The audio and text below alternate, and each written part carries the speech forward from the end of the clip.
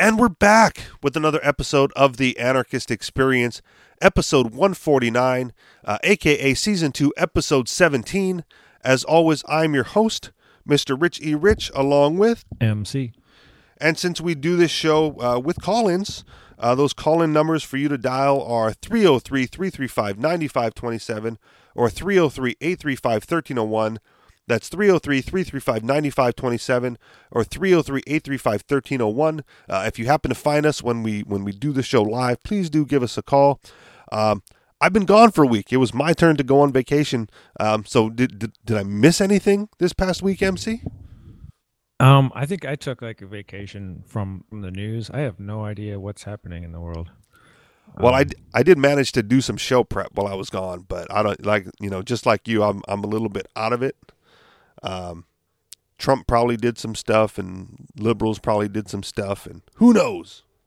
Yeah. So in other news, just debating whether I should interact with my homeowners association or just do what I want and see what happens. Could possibly be thousands of dollars in moving a hot tub around. So not really sure if it's worth the risk of not telling them, but if I do tell them, there's a risk that I won't even be able to get it. So I don't know. It's just a lot of drama for nothing. See, it goes with the old adage, it's better to ask for forgiveness than for permission. Sometimes. Yeah, well, that's the adage. But when it comes to like homeowners associations, our mutual friend who, is part of a homeowners association, we once had a talk now. And for me personally, man, I would never buy a house with a homeowners association because, even though it's like, it's a private agreement among individuals who agree to live in a certain area. And I understand all that. Like I'm so bothered by the fact that other people have control over what I do with my property that I would never give up that right once I had ownership of it, right? Like I've been a renter my whole life. So I go by whatever, is on the lease. And even that, some of the lease things that I've had to deal with were stupid. And so you just ignore them until someone says something. But there's no way I could deal with the homeowners association for any length of time. Because I go like, well, it's mine. And so I'm just going to do what I want with it. And who are you to tell me otherwise, But that whole, man, it's a bothersome concept. It's a bothersome concept in general, but it's even more bothersome that, anarchists and libertarians and those people would look at it as, a valuable thing to have, right? You want to exclude people? You just join a homeowners association that has exclusionary rules to keep other people out. I go, yeah, and then, look what happens. So what are the things that you're trying to do within yours that you think you might run into some issues if you can't get away with it?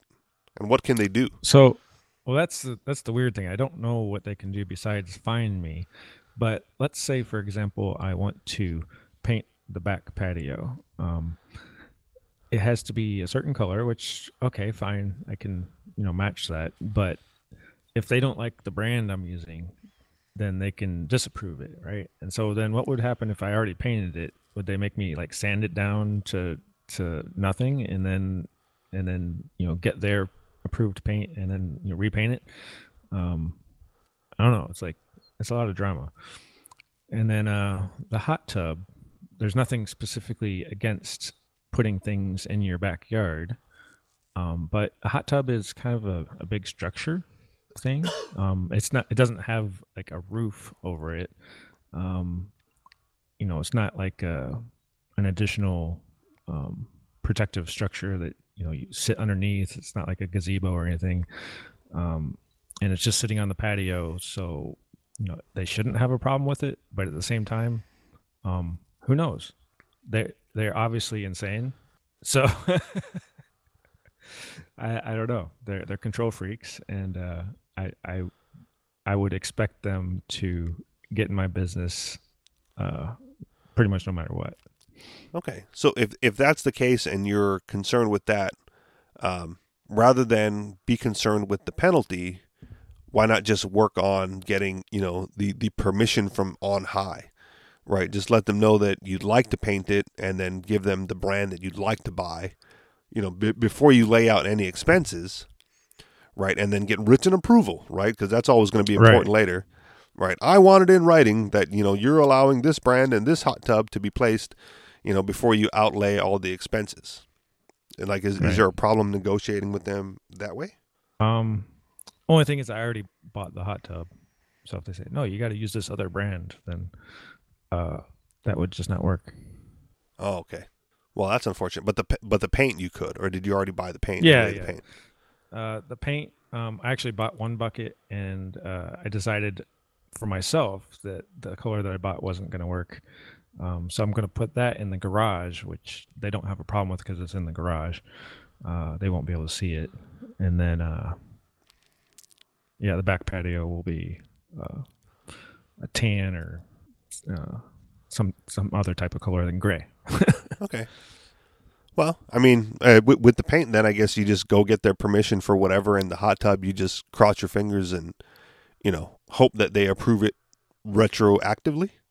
Like, oh yeah, Yeah, no, it's a normal, it's an average everyday hot tub. There's nothing extraordinary about it that would, you know, be a blight to your neighbors yeah. or whatever. It's not, clown Oh painted yeah, hot tub or anything like that. Yeah, I think you'll be okay. yeah. We'll see. Anything else I'm going on? Oh, thinking go about ahead. just going for it, just doing my own way, and then see what happens. Well, I mean, like I said, And if I get tossed, oh well, it's life. I'll find somewhere else to live. yeah, hopefully somewhere without an association. I guess that's it could be for you, right? Maybe, right? If you're sitting there, with your new lifestyle, and you're like bored and in search of conflict to bring some excitement to it, right? Then you're like, I'm just gonna mess with them. I mentioned I had a friend who was a member of a condo association, and like toward the end of his tenure, right, like when he knew he wasn't going to be there for very much longer, that's when he just decided, to be a thorn in their side, right? Like attend all the meetings and run for office on the board, or run for a board seat, or one of those things or whatever, and just be a thorn in their side until he eventually left. Um, so that's always an option. Like I don't know if I necessarily recommend that, because again, the problem with those associations is, like, what you're getting into before you enter them, right? They lay out the contract right in front of you. You can read all the terms and conditions. You can arbitrate all the way along the way. It's like it's beautiful for libertarians, who want private contracts and want to exclude people and all that. And I just go, like, I'm still too much of an individualist, for that to be a life for me. Like, too many rules, to the point where, like I said, we were on vacation. I guess I'll try to tie this in as best I can. And we were, we took Ubers and Lyfts just about everywhere that we needed to go outside of where we were for the most part. And you depending on how long the ride is, you get to talking to the driver. And one of the things that I told the driver, because she was talking about, like, disciplining her niece, and like how her daughter was like so much better and so much easier, and less of a rebel when it comes to, like, the rules, that it was hard for her to deal with her niece in some situations. And what I told her was, like, I was the annoying loophole finder as a child, right? So, like, when it comes to, like, what the rules are, from the ruled perspective, right? I like negative rules. So, like, what I mean by that is, when you go to the pool, right, it says, like, don't run, and I like, okay, good, so I can't run. But there are so many other things that I can do, because the rule was just one thing that's negated from possibility, as opposed to positive rules, which is like you must walk when poolside, right? Because then there's only, like, one thing you can do while poolside. So as a child, and even now for the most part, right? It's always like, if there's a negative rule, you just annoy them with loopholes as much as possible until they give up, right? And they go like, oh man, he's too much of a handful to deal with. We'll just leave him alone. And the driver was like, well, yeah, but then they just ignore you and they just, they don't want to have anything to do with you. And I go, that's the goal.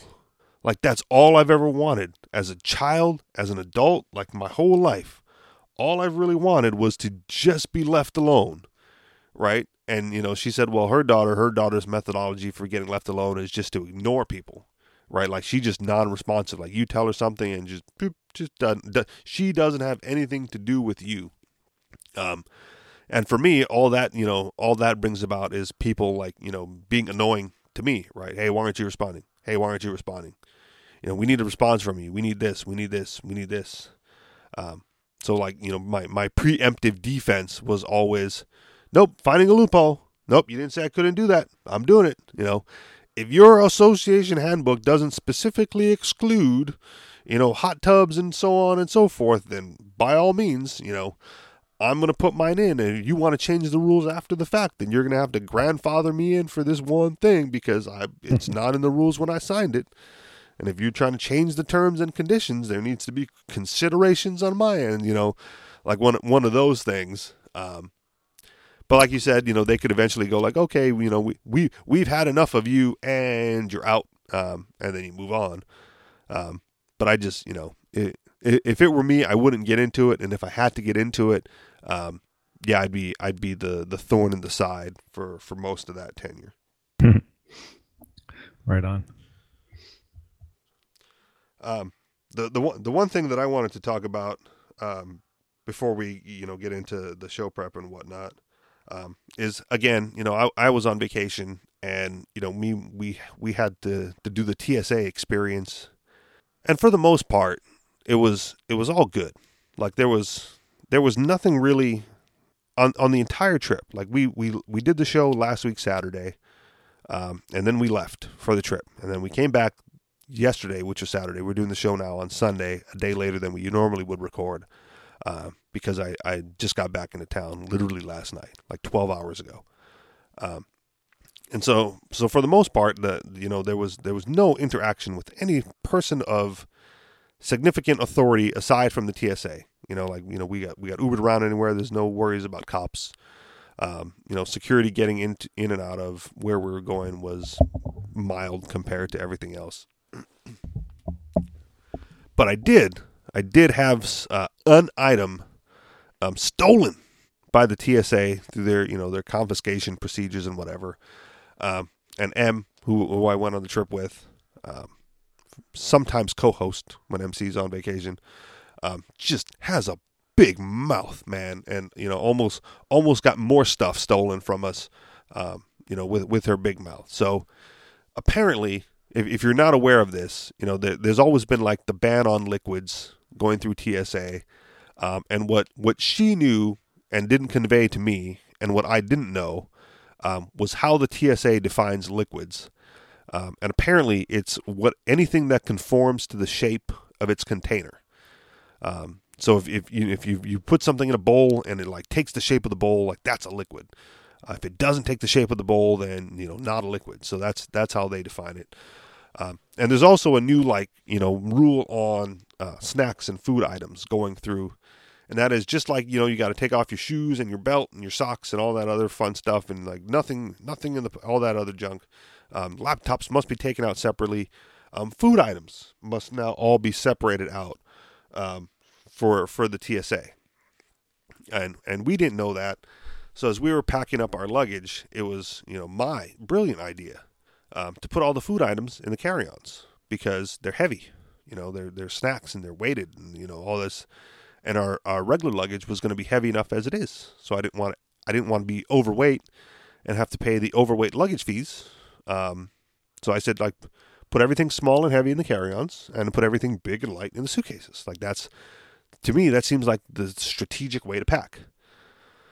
And so what we put in my carry-on was we raided Trader Joe's and brought back some snacks for some friends, because there's no Trader Joe's in Hawaii. Was I bought myself some peanut butter, some chunky peanut butter, and what I thought was cookie butter for me, but it turns out we were going to give that to her goddaughter anyway. So I didn't get that.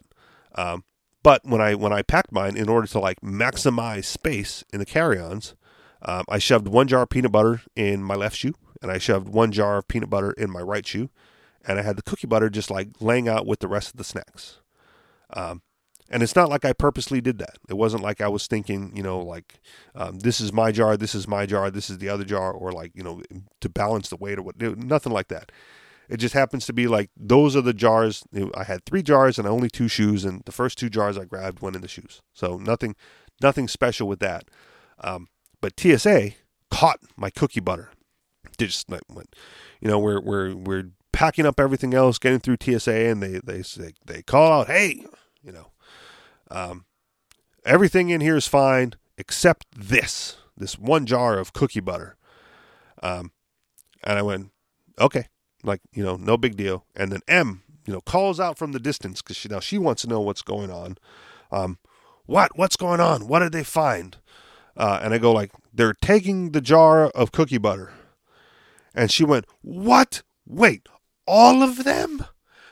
And like my heart sank. Right, for a brief minute, I dropped my head.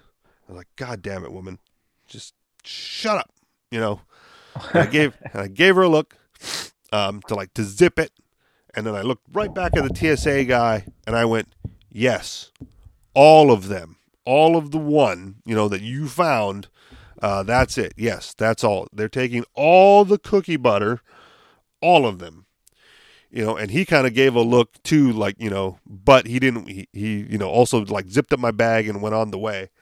But just, God damn it, woman, just a big mouth. When dealing with authority, right? Like you just keep your mouth shut. It's an emotional response. It is, but I checked my emotional response because I knew I had 2 more jars in there and I wasn't about to argue. It's because you're a dude and you can check your emotional response. Yes. There's no filter for women, I was like, is there something different about the peanut butter? Right? Like I could have been like that. Like, how come the peanut butter can go through but not the cookie butter? And like, I could have done that. Right? Like that definitely ran through my head to find out like, why are you allowing this when you're not allowing this? Is there more oil and liquid in cookie butter than there is in peanut butter? But no, I went, nope, they missed it. Like I went, they fucking probably missed it, and I'm not going to fight it here. They can have the one, the $3.95 worth of cookie butter, and I'm going to get the rest of my peanut butter, and off we go. But no, big mouth on her part. And the other thing I wanted to mention about this was, I don't really like TSA, and I don't really like authority figures in general. Like, even back to your HOA, right? I just don't like them. But the dude from TSA started off as like a normal human being who just happened to work for TSA until he found the cookie butter. Because the other thing that we processed through the line was a takeout bag of In-N-Out burger, right? Like there's also no In-N-Out in Hawaii. It was our last stop on the trip. It's like, let's get some food for the plane. We haven't gone to In-N-Out since, our last trip to Vegas a few years ago. I want a burger. And so he sees, the bags of In-N-Out burger like go through the conveyor belt, and he just like a normal human being goes, "I'll give you $30 for it." Like, damn, really? I'm like, there's only like $12 worth of food in the bag, man. He's like, well, 25 then. I'm like, wait a minute. You just offered me 30 a minute ago. What? When I'm not like, how did we negotiate down? Like it was your offer to begin with. So he seemed like a normal human being to begin with. So I was interacting with him like on a normal human being level. And so when he found the cookie butter, I was like, all right, we'll let it go, whatever, And then I'm like, hey, do you want to buy it off me for like $5? Like you take it for $5?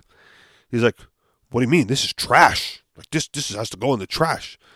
I'm like, oh wait, maybe he's confused, right? Like I'm like, no, man, I'm not offering you $5 to let it through. I'm saying like, do you want to buy it from me for $5 so at least I get something for it? He's like, no, this is federal now. Like this is a federal case, So I'm like, dude, like a minute ago, you're going to give me like $25 for $12 worth of In-N-Out burger. And you like you lost your sense of humor. You got serious all of a sudden, So yeah, so all of a sudden he went from like a normal human being who worked for the TSA to like a total TSA dickhead. in like the span of like finding a jar of contraband cookie butter. And it was, to me, it's just like, man, it's ridiculous. Because like like I said, I don't like dealing with them to begin with. So I pretend to be cordial, and I'll, like I said, before I went on Trip MC, I was like, I don't want to deal with them. So I just do as little as possible. But yeah, it turned into a total dick, just like at the drop of a hat. He's like, this just goes in the trash now. Like there's nothing more that can be done with it. It's like, all right, dude, whatever. Just zip it up and let's get going then. Like, do what you want with it, because I'm not gonna. He's like, well, you can check it. Like, I'm not going back out there and checking a jar of peanut butter with luggage. Like that's not gonna happen. Like, my luggage is gone. I'm not bringing it back, and I'm not paying like a luggage fee for a jar of peanut butter either, or cookie butter. So yeah, that was like the highlight of my TSA experience.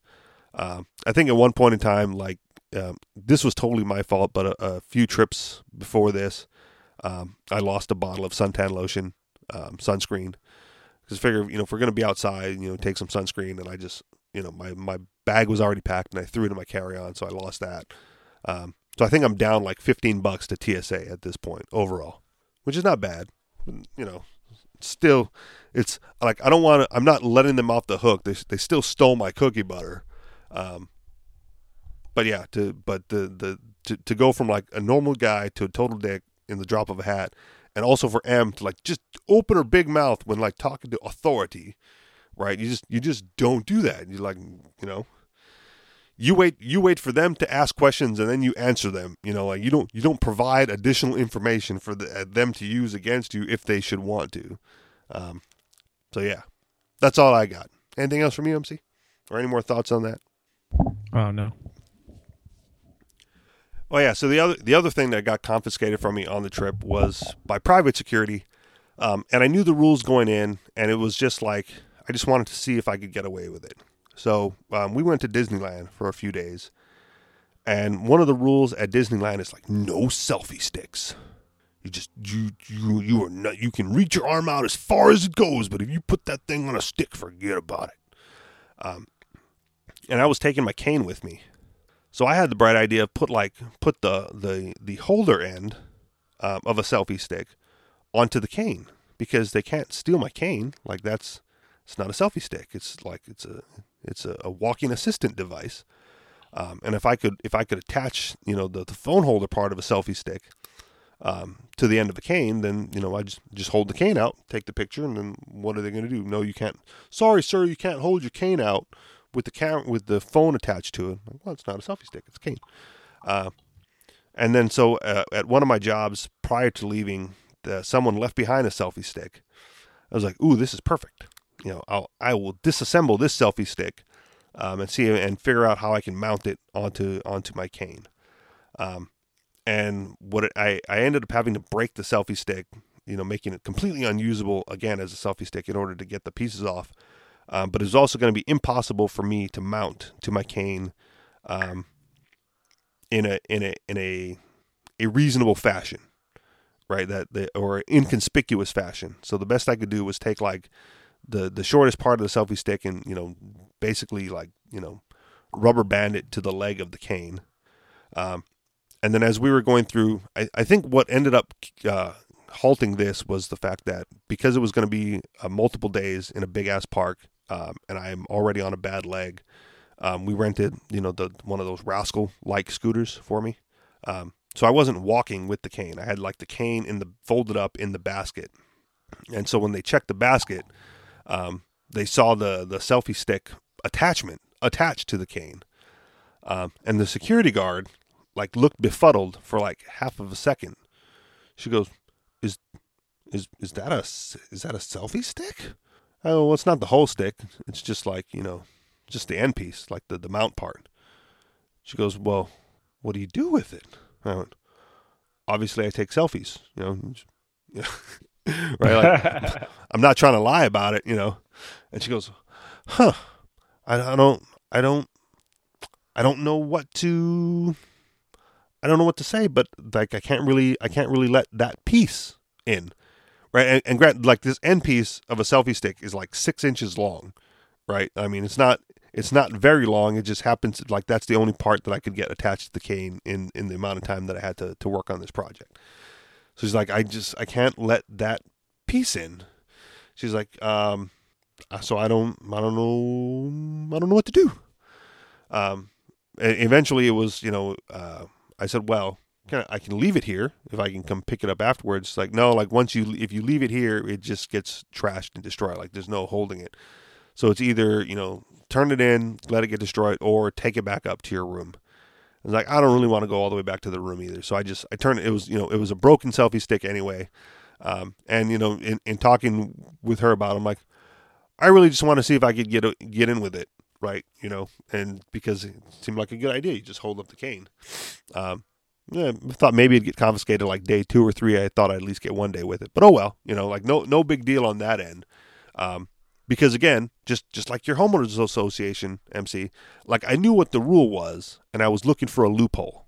And so like this was my loophole because it's not a full selfie stick. It's not really a selfie stick at all. It's just like, the phone mount attached to a cane, which no one would consider a selfie stick, to see if that would be like the loophole to the rule. So letting it go and knowing that it was a free selfie stick that I planned to destroy anyway was no big deal for me. So that was the only little other thing that little run-in with Security that we went through. And also, oddly enough, like the first day we went through, the metal rod in my leg set off the metal detector, and that was the only time that it happened. Like the day 2 and 3, like, day 2 we went through and like I didn't set it off at all, and I went, is your thing working? Because I set it off yesterday and I didn't set it off today. They're like, yeah, it's fine. I'm like, really? Interesting. So I don't know what the deal with that was, but I only set off the metal detector once.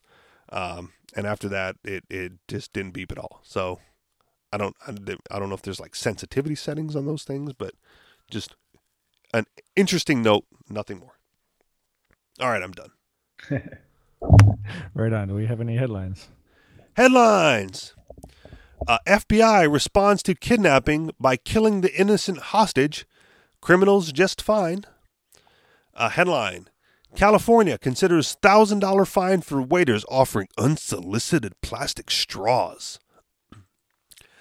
Headline. America's Border Patrol behave like monsters. Activists arrested hours after A group released video showing agents dump out life-saving water. Headline. Oh, shoot. Headline. Paying for the surveillance state. Detroit businesses are being forced to pay to allow police to spy on their customers. And finally, headline. Minimum wage fallout is caused by government, not businesses. Any place in particular you want to start this week, MC? How about minimum wage? What's that about? All right. Minimum wage fallout is caused by government, not businesses. Both in Canada, reading into the article, both in Canada and in the U.S., many jurisdictions have listened to the people and enacted feel-good legislation, like increasing the minimum wage, sometimes up to $15 an hour. Now that the consequences of such actions are being felt, people naturally blame private corporations. In Ontario, famous donut chain Tim Hortons sent a letter to all their employees saying that many of their benefits, such as paid breaks and dental benefits, will be scaled down or canceled altogether. Meanwhile, the Great Canadian Bagel chain has announced a price increase to pay for the newly imposed wages. Unhappy with these changes, an Ottawa-based Labour Council set up a bully hotline so that employees can anonymously denounce employers who violate the spirit of the new law. Many Timmy's regulars are even calling on a boycott of the chain to show their discontent. In the U.S., a recent picture from a Subway restaurant in Seattle, Washington, shows the franchise owner stating that because of all the costs incurred, including high minimum wage, he cannot accept $1 coupons for the footlong of the day. It's almost a miracle that the chain hasn't cut back on employees altogether. Market forces affect everything. Who is to blame for these changes on both sides of the border? Unfettered capitalistic neoliberal puppy-eating Koch brother greed? Heartless managers who just want to exploit workers? No. The cutting back of hours, benefits, and discounts is a working of the market, i.e., every customer's decisions. Since franchises like McDonald's have on average a profit margin of 2.4%, the slightest sudden increase in costs will eat that margin away. It's a highly competitive and difficult world. As much as 30% of Quiznos franchises default on their government-backed loans. In Canada, for example, Ontario mandated an increase of the minimum wage from $11.60 to $14 this year and to $15 next January 1st. These respectively represent an increase of 20.7 and 29.3%. In order to keep up with the competition and considering the high cost of owning a Timmy's franchise, it is therefore no surprise that Ontario restaurants cut back on benefits. It is almost a miracle that the chain hasn't cut back on employees altogether. More and more in the U.S., fast food restaurants are investing in self-serving kiosks in order to cut back on these brutal increases in wages. A reminder, the federal minimum wage is $7.25, increasing it to $15 would more than double that cost. Minimum wage is wage eugenics. These developments should not surprise people who understand the basics of supply and demand. Normally, wages are determined at the intersection of supply, employees offering their services, the blue line, and the blue line they're referring to. If you look at the article, there's a chart showing, like basically a supply and demand graph. So as I read that, you can refer to that back later.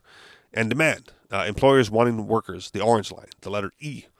Since working in retail or restaurants require little more than a high school diploma, that equilibrium is much lower than, say, a heart surgeon who must endure years of training and study. But when governments come and impose a minimum wage, the dark line, wages do increase at the expense of the workers. With the base wage now at E prime, more workers want to work, but fewer employers want to hire because of increased costs. The newly formed triangle is made of surplus workers, unemployed workers who can't find jobs. This unlucky Brian meme summarizes the situation of what minimum wage is, wage eugenics. And don't think it's a vice. Creating unemployment was the explicit goal of imposing a minimum wage. It was a Machiavellian scheme imagined during the so-called progressive era, the late 19th century to about the 1920s, where it was thought that the governments could better humanity by weeding out undesirables, in other words, eugenics. In the U.S., this eugenic attitude was explicitly aimed at African Americans, whose generally lower productivity gave them lower wages.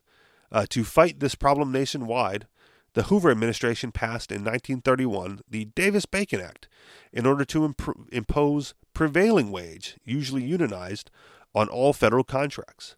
It was a thinly veiled attempt to weed out non-unionized workers who were either African American or immigrants in order to protect unionized white jobs. Supporters of the bill, like Representative Clayton Allgood, were very explicit in their racist intent. That contractor has cheap colored laborers that he transports and he puts them in cabins, and it is labor of this sort that is in competition with white labor throughout the country. But while the racist intent of minimum wage has disappeared, its effects is always very real. It greatly affects the people it wants to help, i.e. low-skilled workers, and leaves them with fewer options. So don't be fooled by unemployment statistics from the Bureau of Labor Statistics. Youth participation rates aged 16 to 19 are still hovering around all-time lows, affected among others by minimum wage laws. This means that fewer of them are looking for jobs, decreasing unemployment figures. It gets worse when breaking down races. Only 28.8% of African American youths were working or looking for a job, compared to 31.6% for Hispanics and 36.7% for whites in December 2017. In short, people in Ontario and everywhere should be directing their anger at their elected officials for imposing wage eugenics. Since private corporations don't have access to unlimited amounts of cash, they have no choice but to make hard decisions in order to stay in business. This may include reduced hours, an increase in prices, firing people, or, in the worst case, bankruptcy. So your thoughts on this end of the article, your thoughts on this, MC, about who's responsible for unemployment when it relates to the minimum wage? Well, yeah. I had a discussion with somebody on Facebook recently about minimum wage, and he was complaining that minimum wage isn't a living wage. And I said, well, yeah, because if it was a living wage, it would be called a living wage and not minimum wage. So, I'm in favor of no minimum wage at all. The minimum should be zero. And for example, when I started, I started at minimum wage, and if minimum wage had been higher at the time, I wouldn't have got a job. Like who would have hired 16-year-old me?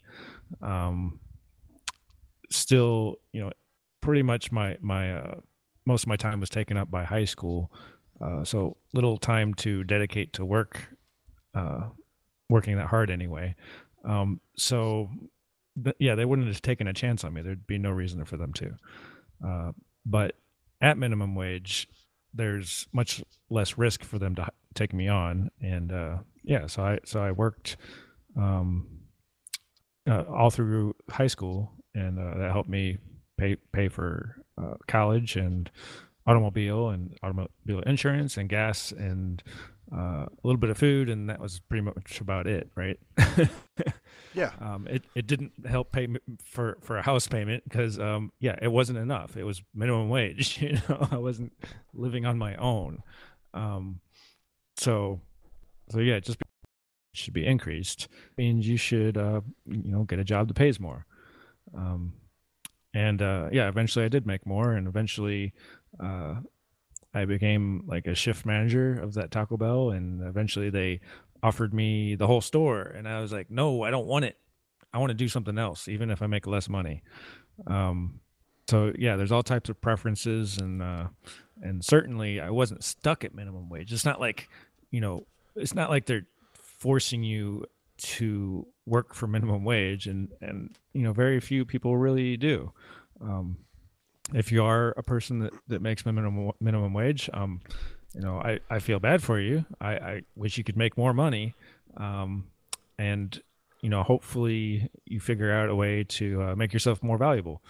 Um, and if you can't, I hope you got good friends and family to help take care of you, because yeah, it's tough out there. But there's people in Venezuela right now making $25 a month or less. Yeah. A doctor making $25 a month and hasn't eaten meat in a year. Um, that's a symptom of government control and price control specifically. And yeah, people are fleeing from that. So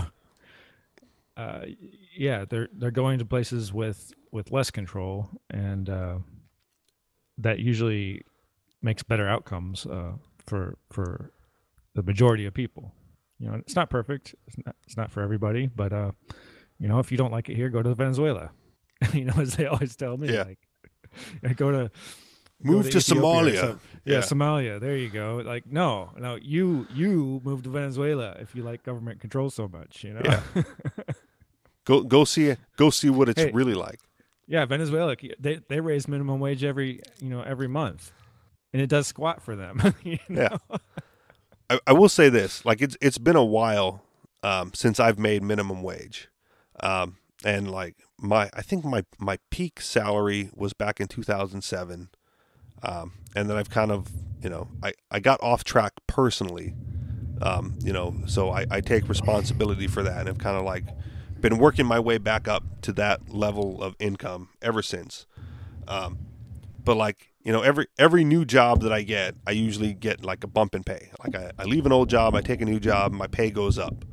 And I always feel like, man, I'm doing all right. Like I'm it's a slow and steady process. But I'm getting back there. And then they keep raising the minimum wage. So it keeps creeping up on what I'm already making. Right. So it's a weird psychological effect. Yeah, you should basically just not try, because minimum wage is going to go up, and that's a lot of people's attitude. Like, it doesn't matter what I do, the government's going to tell me what I'm worth. And that's bullshit. Yeah, well, it's not that they'll tell me what I'm worth, but I know that I can keep these high school kids out of their minimum wage job if I were to take a minimum wage job. And when and even some of the jobs that I've done that were like close to minimum wage, it wasn't really that difficult. Like in Hawaii, when the minimum wage gets to like $15 an hour, like it is everywhere else, yeah, I'll probably go get a minimum wage job, because one of the easiest jobs that I've ever done, which I got paid more than minimum wage for at the time, was like a parking lot attendant, right? Like I Right. was a parking lot attendant for a few years, and a lot of the locations I was at, all I did was sit in the booth, and the people would scan their card and scan out, and occasionally someone would have a ticket, and I have to like like make change or whatever. But it's better than security because there's no like rounds to make. You just sit there, and you could sit there and you could read a book and you could sit there. You can listen to podcasts, which was more what I did. You could sit there and play on a laptop if you had one or whatever. And now with this was before I want to say before HD TV, like when that was like a new thing, and it wasn't and high speed internet was not that big of a deal. In a lot of places, like it was still there, but it wasn't nearly at the speeds we are now. Now I could sit there for $15 an hour and just watch, Netflix all day, or download shows and watch TV shows all day on a little screen, and get paid, pretty darn close, to what I'm making now doing, being a line cook and moving company, the other jobs that I do. Right. So if I'm gonna make almost the same amount of money for like a fraction of the effort, right, I might as well just, have more leisure time, and even get paid for leisure time, Right. I have a Nintendo Switch. I'll take that thing to work and set that up and play video games, making $15 an hour sitting in a parking lot booth. If that's what they're going to do, if that's where we're going, like, why would anyone make an effort? Right. And just like you, had a discussion on Facebook. I had a discussion with another friend of mine on Facebook because he posted, one of those liberal videos about special needs people with disabilities making far less than the minimum wage, right? Like, oh my God, how can they allow this? And my initial comment to him at the time was, you do realize that if they were forced to pay them, minimum wage or more, that no one would hire those special needs people because they're not worth it, right? Like, there's they voluntarily accept the job at low pay because, to them, they benefit from the idea of feeling productive, like being a part of society and like doing what normal people do, which is go to work every day and get a paycheck. Right. And they're not expected to do the same level of physical or mental work. That normal people are. They're also not expected to take care of themselves 100% anyway. So they've got caretakers and people to make sure that they do their timesheet and pick them up from work and all kinds of stuff. So it doesn't matter. It's just a program, really. It's not even about the pay. Yeah. So we got into a discussion about how the government, by raising the price you'd have to pay them, would basically price them out of a job, right? Making them feel like, even less so in the marketplace. And, I don't remember how the discussion ended, but it never got too heated. Like he kind of like took what I said and hopefully internalized it a little bit. And at the same time, right, when we're talking about like wages, I just saw a video on Facebook, this morning. I didn't post it to show prep because it was just like a quick little video about like a car wash in Florida that's hired like all autistic people to work at the car wash. And that's somewhere I wouldn't go. No, I'm kidding. No, okay, so hear me out, right? Because the article didn't get into anything about pay, right? It was basically, the owner of the car wash has an autistic son, and he wanted his son to feel, like a productive member of the society. But he also said that, one of the characteristics of autistic people is they like a controlled, structured environment, and they like repetitive tasks, right? So, they have some camaraderie together because they're all in the same boat. But they also really enjoy doing like the one thing over and over again, like shine the wheel, shine the wheel, shine the wheel, right. Wipe the window down, wipe the. So not only are they happy and productive, right? They're good at what they do and they enjoy doing it. And and it's again, they said nothing about wages, so I don't want to get into that. But just Damn, letting them be a productive member of society. maybe I'm a little autistic then. You like Shining repetitive on my, tasks? shining on my wheels, my cars and stuff. No, you're just a car guy, man. Like that's Yeah. So my supercharger broke on my Corvette.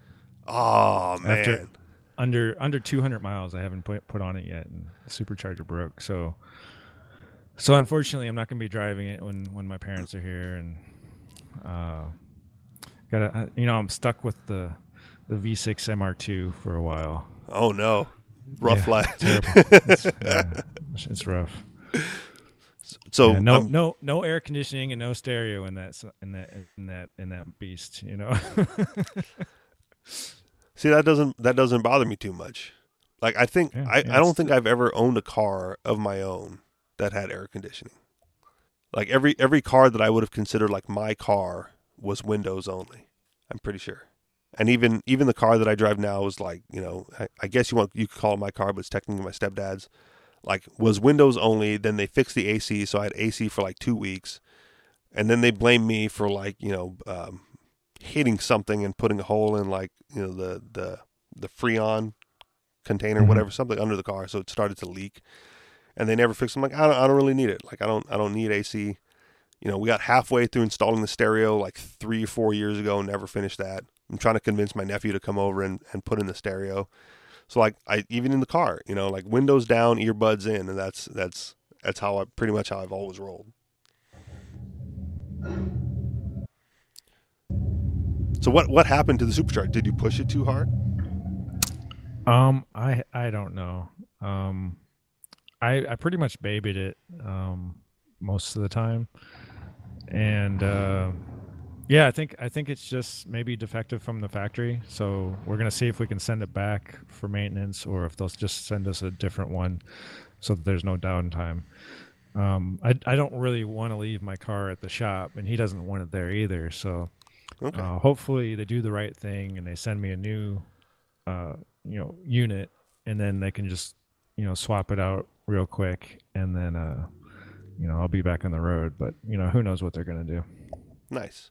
Well, I know when I left for vacation, I took my moped in, for some upgrades and for a tune-up and some fixes. So I got to go pick that up tomorrow and see how that works. But I told my guy, like when I left, I'm like, all right, this is going to be a hard pickup because I'm picking it up like between shifts. Like I'm getting a ride to work and then I'm getting a ride to here, and I'm responsible for getting my ass back to work, afterwards. So like, finish it. And I got a missed call from him, I think yesterday, either Friday or yesterday. And because of the travel time and when his shop is open, I haven't been able to call back to see what that was about yet. So hopefully my ride is fixed, and hopefully your ride gets fixed as soon as possible. But yeah, no minimum wage payments there, and no autistic workers working in that shops either. But if they were, who cares, right? Let them work. Next article. Sure. All right, okay, I want to do this one because there was a comment on it and it's stupid, but I hesitate to usually post show prep like this. So, California considers $1,000 fine for waiters offering unsolicited plastic straws, and there was one comment for this from one of our listeners, I guess. And my comment back to him was basically what I just said, which is I usually don't like posting show prep where it's proposed legislation or considered legislation or anything that hasn't gone into law yet, because usually things like this don't actually make it through, right? This is like fear mongering that I try not to participate in until it becomes an actual thing. But this is so ridiculous. And since I was going to California and I was in California anyway, I was like, all right, I'm doing it. Into the article. Ian Calderon wants restaurateurs to think long and hard before giving you a straw. Calderon, the Democratic majority leader in California's lower house, has introduced a bill to stop sit-down restaurants from offering customers straws with their beverages, unless they specifically request one. Under Calderon's law, a waiter who serves a drink with an unrequested straw in it would face up to 6 months in jail and a fine of up to $1,000. We need to create awareness around the issue of one-time use plastic straws and its detrimental effects on our landfills, waterways, and oceans, Calderon explained in a press release. This isn't just Calderon's crusade. The California city of San Luis Obispo and Davis both passed straws on request laws last year, and Manhattan Beach maintains a prohibition on all disposable plastics. And up in Seattle, food service businesses won't be allowed to offer plastic straws or utensils as of July. The Los Angeles Times has gotten behind the movement endorsing straws on request policies in an editorial that also warned that repetitive sucking can cause or exacerbate wrinkles on the lips or around the mouth. Celebrity astronomer Neil deGrasse Tyson, always up for a little chining, and Entourage star Adrian Grenier have appeared in videos where an octopus slaps them in the face for using a plastic straw. See, it's a little ridiculous. Wow. The actual number of straws being used is unclear. Calderon, along with news outlets writing about the issue from CNN to the San Francisco Chronicle, unfailingly state that Americans use 500 million plastic straws a day, many of them ending up in waterways and oceans. The 500 million figure is often attributed to the National Park Service. It in turn got it from recycling company EcoCycle. EcoCycle was unable to provide any data to back up the number, telling Reason that it was relying on research of one Milo Kress. Kress, whose Be Straw Free campaign is hosted on EcoCycle's website, tells Reason that he arrived at the $500 million straws a day figure from phone surveys he conducted to straw manufacturers in 2011 when he was just 9 years old. Kress, who is now 16, says the National Restaurant Association has endorsed his estimates in private correspondence. This may well be true, but only reference to the $500 million figure on the association's website again points back to the work done by Kress. More important than how many straws Americans use each day is how many wind up in waterways. We don't know that figure either. The closest we have to is the number of straws collected by the California Coastal Commission during its annual Coastal Cleanup Day. A total of 835,425 straws and stirrers since 1988, or about 4.1% of debris collected. Squishy moderates on the straw issue have pushed paper straws, which come compostable at only 8 times the price. EcoCycle skews a bit more radical with their Be Straw Free campaign, sponsored in part by reusable straw makers that urge the adoption of glass or steel straws, because we all know how good steel smelting is for the environment. In any case, criminalizing unsolicited straws seems like a rather heavy-handed approach to the problem, especially since we don't actually know how big of a problem it is. But don't take my word for that. Ask Milo Kress. If people are forced not to use straws, then they won't necessarily see that it's for the environment, he tells Reason. They'll just think it's another inconvenience imposed on them by the government. Update from the article. Reason spoke with Volkek Tang, a senior assistant to Assemblyman Calderon, who said they intend to amend the bill to remove the fines. Whoop-de-dee-doo. Your thoughts, MC? Are you a plastic straw user, MC? I never really thought about it. Never thought I would have to think about it. So, I think it falls in the same category as the plastic bag ban, and I'm against it. Yeah, it's just really inconvenient, and I'm okay with the campaign, like to get people to think about it if that's what they want to do, like voluntarily not use straws. But if a business wants to hand somebody a straw, that should be their business, you know. Yeah. And, yeah, there's lots of stuff that ends up in the streams and the oceans, and that's unfortunate. But I think a better use of time would be actually just getting out there and cleaning it up, rather than trying to get people to stop doing stuff that they're probably going to do anyway. Or like you did, you know, find a loophole, you know, like, Yeah. It's going to be really hard to enforce and really kind of pointless. It's not really going to help out that much if it does at all. So yeah, I think there's better use of time than to pursue government action. Like it's weird, right? Because it's like one thing when you go to a restaurant to reuse a knife and fork that someone else has used, or to eat off a plate that's been washed and put out there. Um, but I wonder how much effort like the dishwasher is going to go through to make sure that the inside of that many straws per day, whether steel or glass, is going to be like clean Yeah. Well, I up don't to think I'd standard. use a steel or glass straw. I think I would just, drink out of the glass and touch my lips where somebody else's lips touched Well, also weird, prior. Yeah, yeah, and right? it is, but it's I don't I'm not too uptight about it.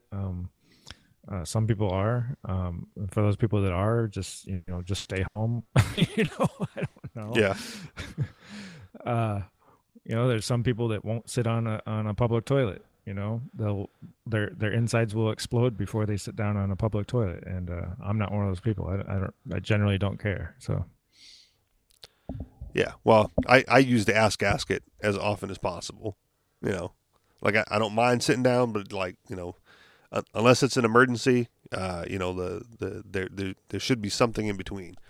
Um, and as when I go to restaurants as well, like I'm not much of a straw user, unless it's fast food. Like fast food is kind of like the only place that I'll use like the plastic straw with the drinking cup.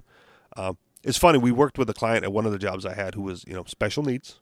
He had some emotional distress. But one we were like trying to clean out his place for a move, and he was insistent on keeping the plastic straws and not throwing them away. All right, dude, this is trash. You've got look how many straws you have. Like let's not take that with us to the new place. And he was like, I reuse those. I'm like, do you really? Because you have a lot. Like if you reuse them, why do you have so many? Why not just have like a couple that you cycle through? He's like, no, I like when I go to McDonald's, I like to take a straw with me so they don't have to use one of theirs, and then they can save one of their straws. You know, and then I see like the fresh McDonald's cup on the table with a brand new straw in it. That not from his recycle pile, but from from the like you don't even do that. You're just making up stories, man. But yeah, it's weird. Well, because even the glass and the steel straws, like you personally may not drink out of them, MC. But if the restaurants, if people want a straw, and some people do, and they start using the glass or steel straws, like how many of those are going to end up thrown away anyway, right? It may not be as many as the paper straws, but I know from working in a restaurant that utensils make it into the garbage somehow sometimes, right? We just run low on certain things until one is like, well, where did they all go, right? Like so they just like we have. I work in a Japanese restaurant, so we have chopsticks. We have plastic chopsticks, we have wooden chopsticks, and we have metal chopsticks for the kitchen. And they bought us like a handful, like a bunch of metal chopsticks to use in the kitchen for kitchen use. So we wouldn't always be using the wooden chopsticks and throwing them out. And the plastic ones was for like dine-in customers, so they get that authentic Japanese sense of eating. And like I think the last time I was at work, we were down to like 3 metal chopsticks. Like I had to go hunting for them if I wanted to use those, and I just you go like, I'm not going hunting. I give up. I'm just gonna I'm just gonna use the disposable ones, and when I'm done, I'm just gonna dispose of them because that's what you do. But yeah, And the other thing that I wanted to bring up, as far as like the restaurants is concerned, is the whole like the unsolicited aspect of it. Because one thing I didn't know, and it turned out to not even be a thing. Like we're from Hawaii, so when we went out to dinner with one of M's friends to I'm gonna say like a fancy French restaurant, and the waiter comes by and he offers us like still water. Like, oh, would you guys like some still water? And like I looked at M because I'm like, I don't even know what still water is. Like I just usually ask for water. And she goes, yeah, we'll take some. And he pours the water, and then he sets the bottle down. I'm like, I'm confused. Like what, one of you mainlanders explain to me what still water is. And her friend goes, okay, so it's like, they have sparkling water, which we're familiar with, and they have still water, which is basically like bottled water. And then they have tap water. So if you don't want to drink the tap water, then you order the still water, which is bottled water because it comes in the bottle, right? And then she goes like, and it's $8 a bottle. I go, Nice. God damn it. Like, okay, So, this is funny because he pours the water, and then every time like our water bottle, our glass gets like half full, he comes by again, he like fills up the glass, Right. and then he fills up her friend's husband's glass, and his glass isn't full, but the bottle's empty. So he grabs a new bottle and finishes filling up. I'm like, damn, we're on like 2 bottles, like Yep. $16 just for water already. Yep. And so she goes like, how do we make this stop? So the waiter comes by again, and we go like, enough with the water already? Can we just stop? And he was like, so he came back, he took the bottle away, he came back, was like, was there a problem with the water? Like, most people don't like stop water service, So, I think I brought it up. I said, well, we were having a discussion because we're not from here. So we weren't really sure what still water is, in terms of like on the scale of like what waters are. And to find out that we're being charged for what we would consider just like water. He goes, you're not being charged. This is complimentary. I'm like, oh, because the mainland person over there said that there's a distinction and like, still water is a paid for bottled water service. Like, no, not here. Wouldn't do that to you guys. Like that's, our goal is to want you to come back, not to put you off by pouring, fake water, by upcharging you on water service. Yeah. So, it's in the business best interest to not do that. And he was right. And he was, a good waiter, and the food was amazing as well.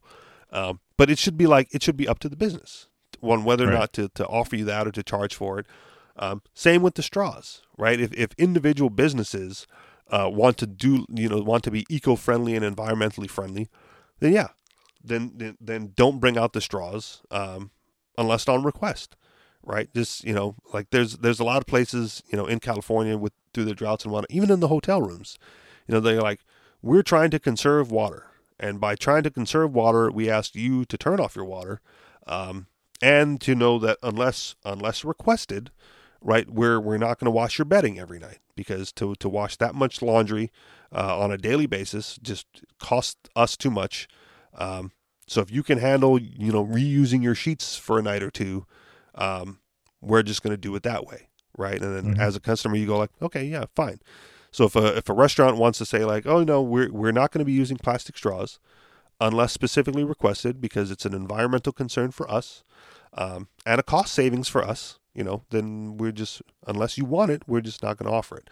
And you put that out front, and then you don't have to like fine waiters and waitresses or restaurants and make it a big government program on what to do with the plastic. You just, environmentally and, economic conscious business owners will take care of it.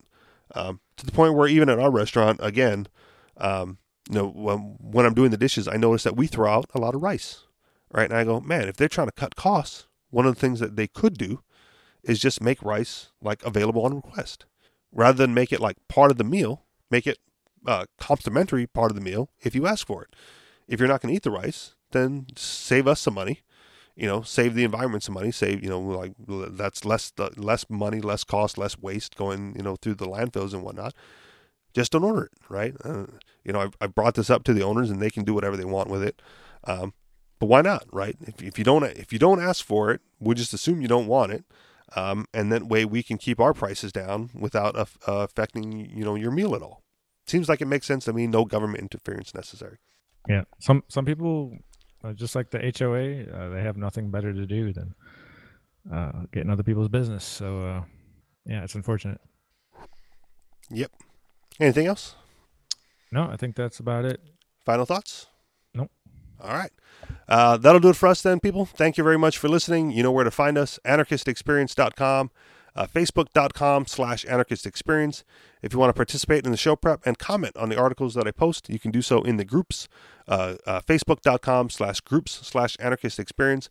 I haven't mentioned this in a while, but the reason I do the show intro with like season 2 episode whatever is because we're now on the Liberty Radio Network, LRN.FM. So you can check out all the shows there and be sure to catch us in that rotation. And if you want to contribute to this show financially, we do that through Patreon, patreon.com/The Anarchist Experience. Thank you very much for listening, and we'll talk to y'all next week. Peace.